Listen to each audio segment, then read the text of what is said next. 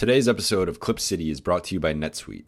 Successful companies know faster growth requires the right tools. If you're doing 1, 10, or hundreds of millions of dollars in revenue, NetSuite by Oracle gives a full picture of your business. Finance, inventory, HR, customers, and more, all in one place. Over 19,000 companies trust NetSuite, the world's #1 cloud business system. Schedule your free product tour right now and receive your free guide, 7 key strategies to grow your profits at netsuite.com/listen. That's netsuite.com/listen.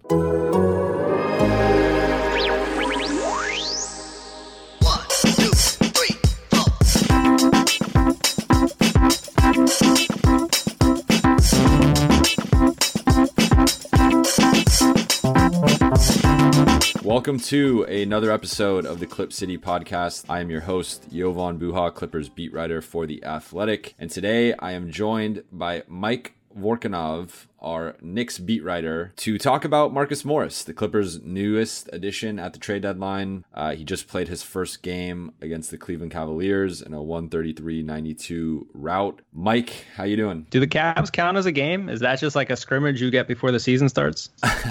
Well, see, the thing is, the Clippers have not played well without Kawhi Leonard. So they thought they were going to win the game most likely, but they've lost some stinkers without Kawhi. So I wasn't sure. But it was nice for them to come out and beat that. It was actually the largest home loss in Cavs history. It's the Marcus Morris effect, as I like to say.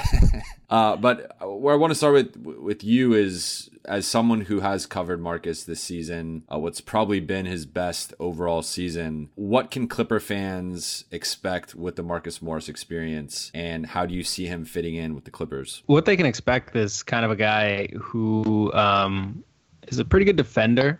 Sure, I mean, he's having the best offensive season of his career. He's, I think he was shooting like 44% from three when he got traded, which is atypical of what he's done previously. But he was like really shooting it well. He wasn't hitting open shots. He had to create for himself a lot. He was hitting a lot of tough shots, which is probably a symptom of the Knicks offense at large. So they're getting a guy who can create for himself a little bit, not really do anything off the dribble, but just kind of create hard shots that he somehow ends up hitting, and he'll defend well. And he's kind of a big wing who can slide between that 3 and 4 position. I think between him and Paul George and Kawhi Leonard, and that's a pretty good defensive front four. So offensively, I think I'm fascinated by his fit, in the sense that I think there's a clear need for a spot-up shooter around Kawhi Leonard, around Paul George, around the Lutrez pick and roll. You know, he's obviously going to be the starting 4. I think he's going to close a lot of games at the 4. Doc has even talked about him potentially playing some 5. And then yesterday against Cleveland, they actually slid him down to the 3 and went super big with Ivica Zubac, JaMychal Green, Marcus Morris at the 3, PG, and Landry Shamet. So that's basically, a lineup of 6'5" and above, including 3 guys in that kind of 6'8", 6'9" range. So I think they're definitely going to use him in several spots. But, from watching some film on him, he obviously is someone who is a bit ISO heavy, likes to post up. We even saw it a little bit in the Cleveland game where, he went 5 for 12. I didn't think he forced too many shots, but there definitely were a couple where you probably would have wanted him to swing the ball or kick it out. And he got into his kind of like mid-range post-ups and isolations. So from that perspective, how do you kind of see him transitioning from being the first or second option, between him and Julius on the Knicks, to being probably the 4th or 5th option on the Clippers? There will be nights like last night where Kawhi's out and maybe he's the 2nd or 3rd guy. But most nights when the Clippers are healthy, he's probably going to be that 4th or 5th option. So how do you see him kind of handling that transition, and how is he kind of off the ball and as a spot-up shooter, as a guy who maybe isn't as involved in the offense the way he probably won't be with the Clippers? I think that's going to be the hardest part for him. He's got more unassisted field goal attempts this year than he does assisted field goal attempts. I think because the way that Knicks offense worked, where he was essentially 1A or 1B in terms of offensive options, the ball was in his hands a lot. Between him and Julius Randle, they were creating a lot for themselves. It wasn't really running pick and rolls. It was a lot of ISOs, post ups, he kind of floated to the perimeter more as the season went on and started creating from there. And he had 12 shots in his debut with the Clippers, and that probably would have been one of his lower totals for the Knicks all year. I'm curious to see if he's willing to, I don't want to say be more deferential to Kawhi and Paul George and Lou Williams and all those, but it really is what they're going to ask of him, I assume. In Boston, he used to say, he never had the opportunity to play the role that he has now. It was more of a thing, I think he felt, of an opportunity issue rather than a talent issue. So when you bring him into a team like the Clippers, who already have really good players, all NBA level players, Marcus is not short on confidence. So I'm curious to see what the mix is. He's a team guy, but he's also going to be a free agent this year, and he was averaging 19 points per game with the Knicks. And in the middle of the season, that's a big transition to make. And I know the Clippers have plans on re-signing him. They now have his non-bird rights, so I think they could offer him a contract starting about $18 million next season, which I think is probably the most you'd want to pay for him. I'd be surprised if someone goes above that. Maybe they do next summer. It is kind of a weird summer with cap space, and it's not really a great free agent class. But I think he's someone that they view as a long-term piece, and I don't think they view this as necessarily a 3-month rental unless, or 4-month rental unless things, unless it's a disaster, which I don't really see. And the funny thing, you said 12 shots. Well, it was 12 shots in 22 minutes. So I think he's probably going to be playing in that like 27 to 30 minute range. I'm sure he would have got like 16, 17 up. But I think one of the things that we've seen from the Clipper side all season, those games where Kawhi rests, Montrezl Harrell steps up, or Lou Williams steps up, or Paul George gets more shots. And I think that's maybe where Marcus can kind of find that happy medium of, Kawhi is going to continue his injury management program. He is going to continue to sit out back-to-backs. Maybe later in the season, there's a game here or there, he sits out randomly. And I think for those, 5, 6, 7 games, the rest of, their final 29 games, those could also be nights where Marcus maybe plays more, has a bigger role in the offense. Maybe Doc, feeds him a bunch of ISOs or post-ups and just says, hey, like, go do your thing. But that's where I also think this is a nice insurance, because for as good as Mo Harkless is, especially defensively, he just isn't much of an offensive, threat, and really was at best a guy who finishes in transition, a guy who gets offensive rebounds, a guy who cuts and sometimes makes some spot up threes. But Marcus just brings so much more to the table offensively that I think the Clippers just could get kind of more juice out of that situation where, it's almost like insurance for Kawhi or PG missing time. Now you have this guy who can really step up, is averaging basically 20 points a night already. So do you feel like that might be kind of the medium here, where it is like when Kawhi, PG, and Lou are playing, all right, you're the fourth guy, but when Kawhi or PG is out, which has been almost, feels like every other game this season, you're going to get your looks and just kind of getting him to buy into that. Because you bring up Boston, and I think that's kind of the model here, where he was that kind of third, fourth, fifth guy in Boston, depending on the night.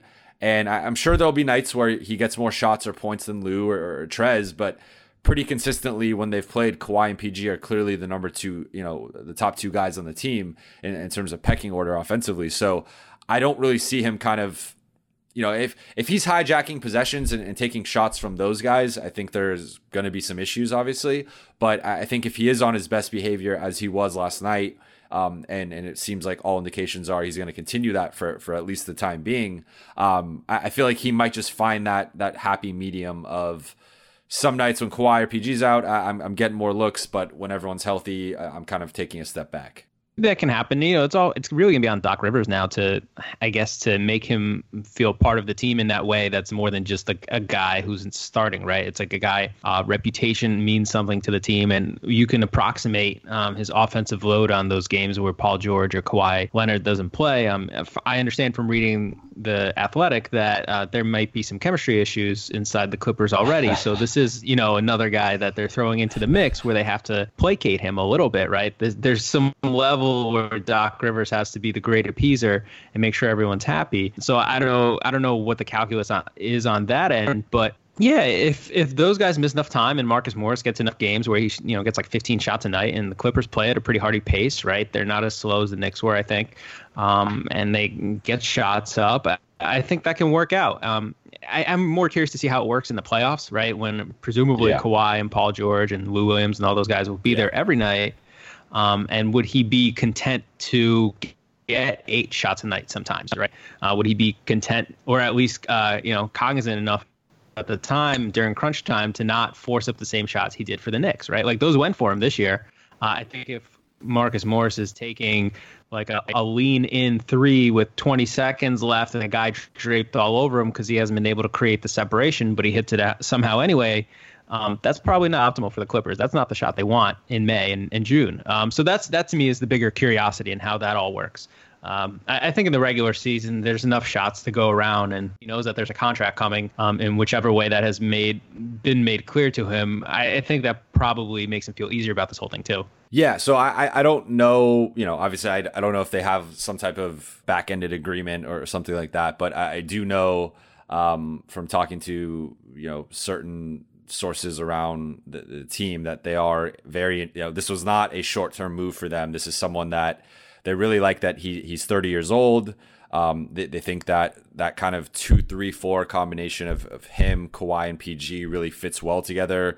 And I think if you look at the way they've tended to close games with Montrezl Harrell at the 5, Kawhi and PG at the 3 and the 4, Lou, and then some kind of revolving door of Pat Beverly, Landry Shamet, sometimes Mo Harkless, sometimes JaMychal Green. That kind of fifth spot has really rotated all season, and I think adding Marcus almost solidified that, where they're going to go into crunch time most nights with the 5 of Trez, Marcus, Kawhi, PG, and Lou. And I think they might have to take Lou out depending on matchups, and he can be exploited defensively, but I think they're kind of envisioning a very switchable lineup, at least with 2-4, a tough lineup. And I think that's where I think Marcus really fits in is, you already saw him tweet out, Holly Hood, and, he's excited to play for the Clippers. And then you had Pat Beverly,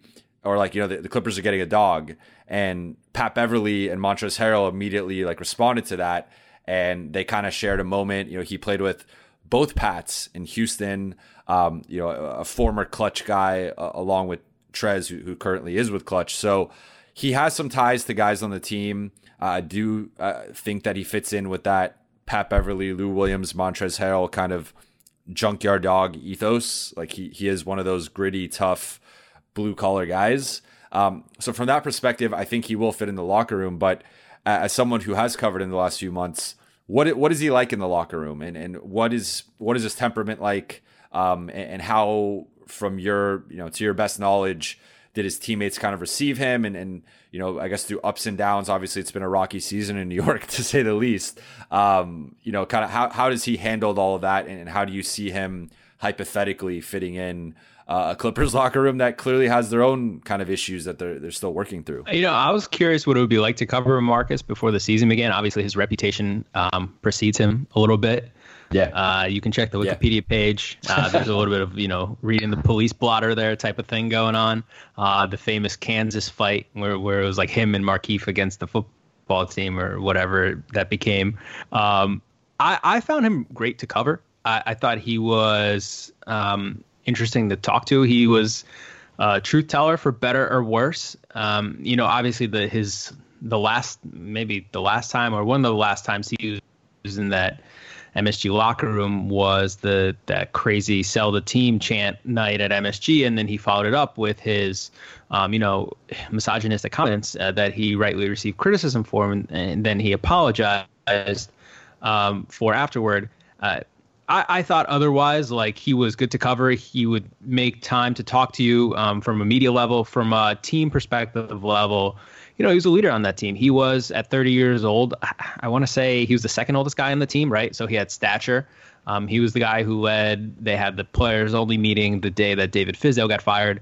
He was the guy who initiated that. And so people up to him, they respected him. I know he was, someone who's always trying to get like Frank Ntilikina going. He was a guy that people look to. Part of that is because he was their best player for the season, right? That gives you credibility. I think so. I found him great to cover. I think you mentioned like he's a blue collar type of guy. I think that works two ways, really. He does have toughness. I think sometimes it goes too far. If the first preseason game of the year, he booped one of the Wizards in the head with a basketball. He has 10 technical fouls already this year. He got a flagrant in the Cleveland game. Sometimes he goes too far with that. For the Knicks, if you pile up technical fouls, it kind of doesn't matter, right? Like you get suspended for a game. There's no postseason to worry about. Like whatever. It's their season is defined by nihilism. For the Clippers, all these things matter, right? You have to make sure that he watching what he's doing. And I remember he said early in the year, I wouldn't get suspended or let my teammates down with the technical fouls and all that and miss time if it mattered. So now it matters. So I'm curious to see how he handles all that, and he does all that the rest of the year for the Clippers. If you were to guess on average how many days people in the U.S. have to wait to see a doctor, what would you say? A week, maybe? Actually, on average, people have to wait around 29 days to see a doctor in major U.S. cities. Basically, a month. If you're dealing with a condition like erectile dysfunction, you want treatment ASAP. That's why our friends at Roman have spent years building a digital platform that can connect you with the doctor licensed in your state, all from the comfort of home. Roman makes it convenient to get the treatment you need on your schedule. Just grab your phone or computer, complete a free online visit, and you'll hear back from a U.S. licensed physician within 24 hours. And if the doctor decides that treatment is right for you, Roman's Pharmacy can ship your medication to you with free 2-day shipping. You also get free unlimited follow-ups with your doctor anytime you have questions or want to adjust your treatment plan. With Roman, there are no commitments and you can cancel anytime. So if you're struggling with ED, go to getroman.com/clippers for a free online visit and free 2-day shipping. That's getroman.com/clippers for a free online visit and free 2-day shipping. So 2 things that stood out to me in his debut performance that I wanted to quickly touch on. One, I thought defensively, I'd heard the good stuff about him as an on-ball defender, a guy who can defend the 3 or the 4, maybe even some 5s, especially in a matchup maybe against like a Houston where they're going so small. I think he could probably afford to go with Marcus at the 5, and he could hang with like a PJ Tucker or a Daniel House or something like that. So I was kind of expecting that one-on-one defense from him, but I thought as a help defender, he wasn't great by any means, but he was very communicative and was taking charge, being very vocal, leading guys, kind of saying like, you go here, you go here. And that was in his first game and coming with no practice. All they had was a team meeting over breakfast, and he's already coming in and telling some of the guys where to be defensively. So I thought that was both an encouraging sign and a little bit like, okay, well, let's hope like he doesn't go overboard with some of this stuff. But the second thing was just as a ball handler, and I admittedly I've not watched a lot of the Knicks this season, so I can't, maybe this is something he's had all year and I just haven't seen it that much. But I thought, him going coast to coast a couple times, him running pick and rolls, and him actually finding guys like, he hit Ivica Zubac with a lob. He hit him with like a 60-foot bullet pass in transition for a layup, and just was generally, I thought, creating plays for others. There was probably a couple assists he left on the table where guys just didn't make shots. But I thought the defensive communication and kind of leadership, plus the off the dribble juice and the playmaking stood out to me because those weren't necessarily things I knew he had in his toolkit. The offensive repertoire kind of surprised me a little bit this year. He's not a great ball handler, I wouldn't say. He made a lot of tough shots. He's not great at creating separation for himself. So I find he often operates in a very tight window.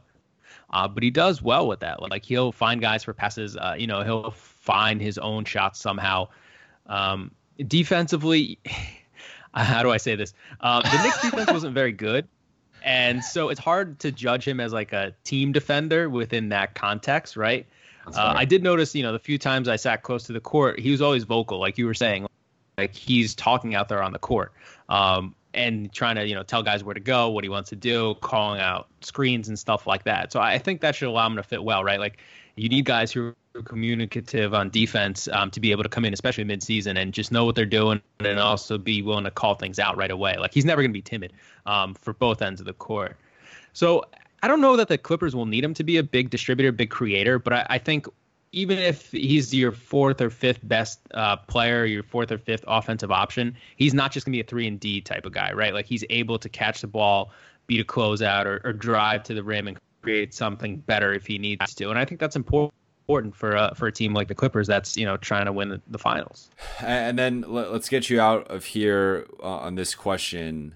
The Clippers are at the top of the league right now in that conversation with the Lakers, with the Bucks. I'm in Philly right now, so I'll throw the Sixers in there. But like, I don't know how big that contender pool is. You could probably make the case it's 3 or 4 teams, but maybe up to like 8, 9, 10 teams or somewhere in the middle. I think the Clippers are definitely on that level with the Bucks and the Lakers. How do you see this move kind of impacting their title odds? Is Marcus Morris enough to solidify them as the favorite, or at least to maybe take them to the Lakers and Bucks level, since both of those teams have technically been better during the regular season, although, injuries and the injury management and all that stuff has kind of played into some of the Clippers' losses this season. I think if they're as healthy as maybe the Lakers or the Bucks, they probably would be on par with those teams record-wise. Do you see him potentially being that type of game-changing or season-changing piece that could really swing a playoff game, a playoff series, and maybe even the championship race? Or do you think expectations should be kind of tempered where, yes, he's good, yes, he's a nice player, but like, you probably don't want to kind of get too excited about hypothetical impact he could have? I thought the Clippers were the best team in the league going into the season. I still think that they're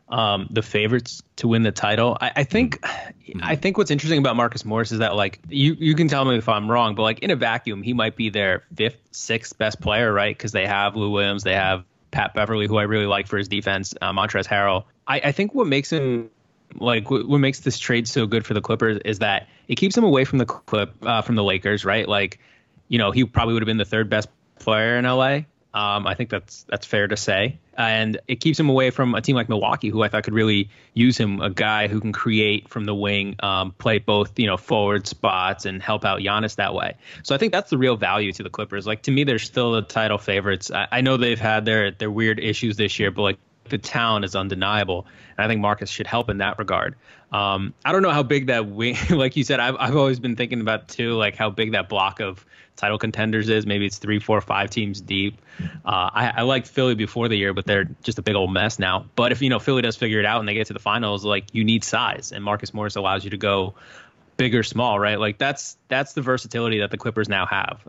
You can have those like super small lineups, not super small. You can have those small lineups. You can have those big lineups with him now. And I think that versatility is important. That's the thing we learned the last few playoffs is that you need to be versatile. You need to be able to play whatever style you need to play to win a match. And I think that's what the Marcus Morris trade does for them. And to bring things full circle, as you said at the beginning of the podcast, I don't know if the Cavs count as an NBA team right now with the state of things, but the Clippers are playing the Sixers tomorrow, or today, I guess, if you're listening to this on Tuesday, and they're playing the Celtics on Thursday, and then they go into the All-Star break. So the kind of, Marcus got one preseason game under his belt, and now he has 2, potential finals opponents, ahead of the Clippers. Patrick Beverly is going to miss the Sixers game. He'll probably miss the Celtics game, although that's not confirmed yet. So